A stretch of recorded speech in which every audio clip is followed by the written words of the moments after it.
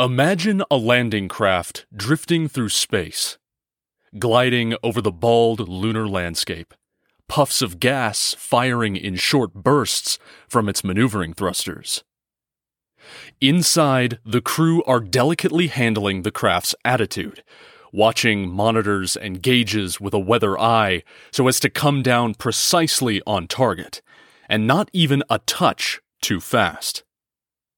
The craft begins to roll, angling its landing legs toward the surface of the moon, and its velocity bleeds down, the lunar gravity now reaching out to grasp at the little spacecraft and draw it into a firm embrace.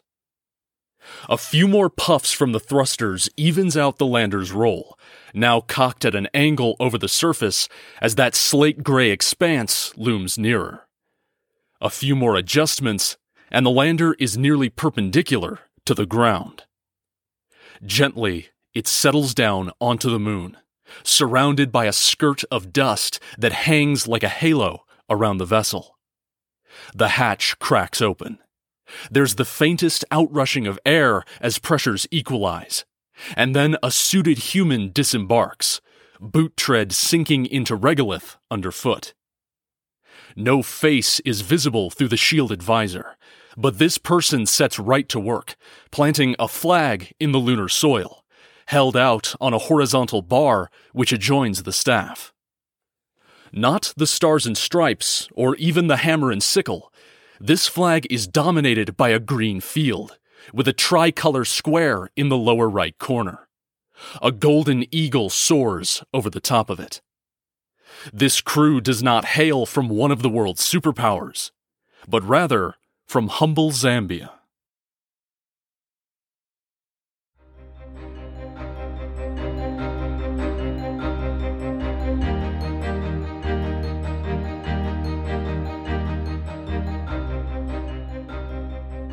Welcome to episode 31 of Frontier of Infinity, Afronauts, the Zambian space program.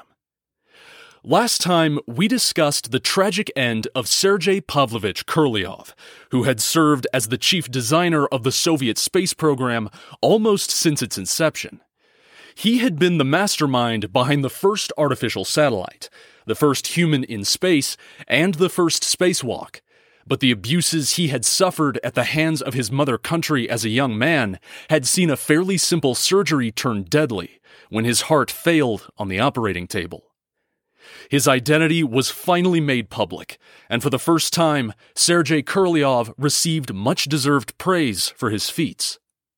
But today, we're not going to follow up with what occurred next for the Soviet space program. Rather, we're going to take a look at a totally different one. One which was dreamed of being a third rival in the space race, but never quite made it that far. Today, we're discussing Edward Makuka Ncloso and his Zambian space program. To understand the advent of the Zambian space program, we'll first have to take a step back and examine the birth of Zambia as a country. The area which is now known as the Republic of Zambia is a landlocked region in south-central Africa bordering modern-day Tanzania, Malawi, Mozambique, Zimbabwe, Botswana, Namibia, Angola, and the Democratic Republic of the Congo. It's a landscape dominated by rolling emerald forests, swift-flowing rivers, and undulating hill country, positively beautiful in its grandeur. Traditionally, it had been the dwelling place of a large number of Bantu-speaking tribes, but it was colonized by the British beginning in the late 19th century, when British companies began to seek out mineral rights in the region. Cecil Rhodes, who had led similar efforts in southern Africa, was also on the cutting edge of the attempts to expand British interests in Zambia. The British South Africa Company, led by Rhodes, eventually secured dominion over the region before it was consolidated into the Protectorate of Northern Rhodesia come 1911. In 1924, the British authorities did not renew the British South Africa Company's charter, and thus administration of Northern Rhodesia was handed off to the British Colonial Office. Northern Rhodesia was temporarily joined with Rhodesia, modern-day Zimbabwe, and Nyasaland, modern-day Malawi, to form the so-called Central African Federation, But as the 20th century stretched out, demands among the African populace for greater inclusion in the government grew in volume, and the fears of the Europeans that they would lose control over what they had taken increased. Elections in late 1962 resulted in an African majority in the legislature, which led to the secession of Northern Rhodesia from the Central African Federation and independence. The nation's name was changed to the Republic of Zambia, derived from the name of the Zambezi River, and a fresh chapter was opened in the region's history. But though Zambia had won its independence, their troubles were not at an end. It was a difficult road the young nation navigated during its early years. Piecing together a new government was a challenge, and despite its great wealth in minerals, most notably copper, Zambia was surrounded by European colonies and was largely dependent on foreigners to keep their economy functioning. It was against this tumultuous backdrop that the space race came to Africa. Enter Edward Makuka Nkloso. He was a grade school science teacher with quite a large dream: to beat both the Soviet Union and the United States to the moon. But this dream did not spring from nothing. Nkloso led an interesting and storied life, going from soldier to teacher to revolutionary to hopeful space pioneer, each step along that journey making an impact on what would eventually manifest as the Zambian space program. Nkloso was born in the north of Zambia in 1919, when it was still called Northern Rhodesia. He was educated through the missionary system, meaning he was well-versed in language and theology, leading to a desire to become a priest. But when World War II rent the planet, Nkloso was drafted to serve in the British military as part of the Northern Rhodesian Regiment. He was deployed to Abyssinia, modern-day Ethiopia, and Burma, modern-day Myanmar, where he served in the Signal Corps, responsible for communications. According to Nkloso's son, it was during the war that his father began to develop an interest in science. When he finally returned home from his service in the war, he was denied a permit to open a school of his own by the colonial authorities, which saw him drift about between established schools for a while, teaching a wide range of topics from math and science to Latin. But life for black veterans in the wake of World War II could be difficult. In a letter Nkloso penned to a newspaper, he wrote that he and most of his comrades were, quote, completely forgotten, end quote. Eventually, while working as a teacher, Nkloso engaged in an altercation with a British education official, apparently over whether or not he and his colleagues had a right to a lunch break, which reportedly resulted in Nkloso overturning the table he sat at and proclaiming that the official was violating his and his colleagues' civil rights. This resulted in his prompt dismissal. From that point, Nkloso was forced to find employment elsewhere with a pharmaceutical company, during which time he also became involved with the Ndola Urban Advisory Council, an organization which advocated on the behalf of Africans in one of the country's most politically volatile areas. Nkloso was involved in quite a lot of advocacy as part of the group, agitating for various public institutions which he believed would improve the lives of the people in the region. But Nkloso also had a penchant for dramatics, bursting into the district commissioner's office at one point to resist the exhumation of African graves. This bold approach to his activism eventually got him arrested. When he was released, he was designated as a restricted person and returned to his home, where he became involved with the African National Congress, another anti-colonialist organization. By this point, Nkloso had garnered quite a reputation as a revolutionary, and he had begun to accrue followers. In one instance, he was instrumental in organizing a civil disobedience campaign, which resulted in an arrest warrant being issued by the local chief. When the authorities attempted to arrest him, his supporters intervened and allowed him to escape, though he was eventually captured later on. Once again in prison, Nkloso wrote a letter to Kenneth Kaunda, a fellow revolutionary whom he had known as a young man, telling him of the disturbance which had landed him in prison. Kaunda happened to be in London at the time, and he brought the event to the attention of the British authorities in their capital. Kanda returned to northern Rhodesia and established the United National Independence Party, or UNIP, which Ncloso was quick to join. As they continued to resist colonial rule, Ncloso landed himself in prison a few more times. But it was apparently during this tumultuous period that Ncloso began to dream about space. According to his son, he began to recruit members for a space program from among UNIP. He also claimed that some of the figures who would later go on to populate Ncloso's program were involved in the dissemination of propaganda and even the construction and usage of explosives against their political foes. But it was not until after Zambia had won its independence that Ncloso's program drew any attention to itself. This strange little project in the middle of Africa first came to the attention of the wider world in 1964, when Time magazine ran an article about Zambia's inaugural president, Ncloso's ally, Kenneth David Kanda, writing about his deep desire to keep his fledgling country neutral in the wider Cold War. But there was also a paragraph in this article which mentioned Ncloso, reporting that he was the head of Zambia's National Academy of Science, Space Research, and Philosophy. The article mentioned that he was training a cadre of teenagers to serve as spacefarers by spinning them in an oil drum and teaching them to walk on their hands, as this apparently would be the only way that humans could walk on the moon. Interesting to say the least. This eccentric little blurb prompted a good deal of interest in Ncloso, and whether or not this project of his was actually a serious scientific endeavor, or rather some kind of prank. Maybe it was nothing more than a bid for attention, but regardless, the wider world had taken an interest in Ncloso and his program.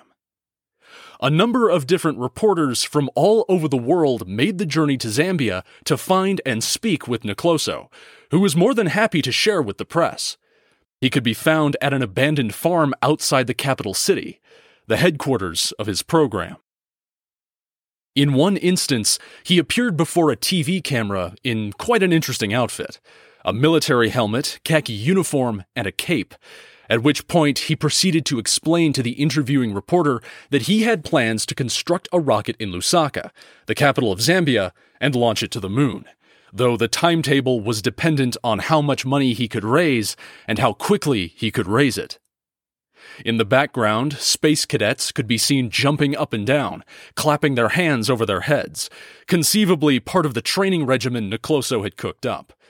The reporter asked Ncloso if this would be the site of the launch, to which Ncloso answered that it was, and then motioned behind himself toward an upright cylinder resting on the ground a few paces away, before declaring that it was his rocket. It can be difficult to know what to make of this footage right off. I was certainly at a loss when I first saw it. The idea that this little metal cylinder had any chance of taking shape as a viable rocket is absurd. But was Ncloso aware of that? The reporter certainly didn't think so, turning to the camera after Ncloso had left and declaring that, according to most of the Zambians he had interviewed, Ncloso was a quote-unquote crackpot, and that he also agreed. Further cameras captured footage of Ncloso and his group loading teenaged Afronauts, as he called them, into an oil drum and rolling them down a hill, just as had been claimed by the Times article. Allegedly, this was to simulate a microgravity environment. Other times, he would have them swing on ropes from trees before the line was severed to induce freefall. But Ncloso had a far-ranging plan for his space program. He had already selected the Afronaut who would be the first one to the moon. 16-year-old Matha Mwamba was to receive the honor. Even his dog Cyclops had a place in the program, planned to be his own version of Laika, who had shocked the world so thoroughly back in the 1950s. After making a successful moon landing, Ncloso had dreams of reaching Mars next. During the mission, Matha would take along a number of cats, which Ncloso said would serve a dual purpose. First, to serve as companions for Matha during the long voyage, but secondly as probes which could be dropped outside the spacecraft upon landing to ascertain whether or not Mars had a habitable surface. He would even attempt to establish a ministry on Mars to peacefully convert the primitive Martians he believed lived there, though he was adamant that his Afronauts would not force their religion upon the natives.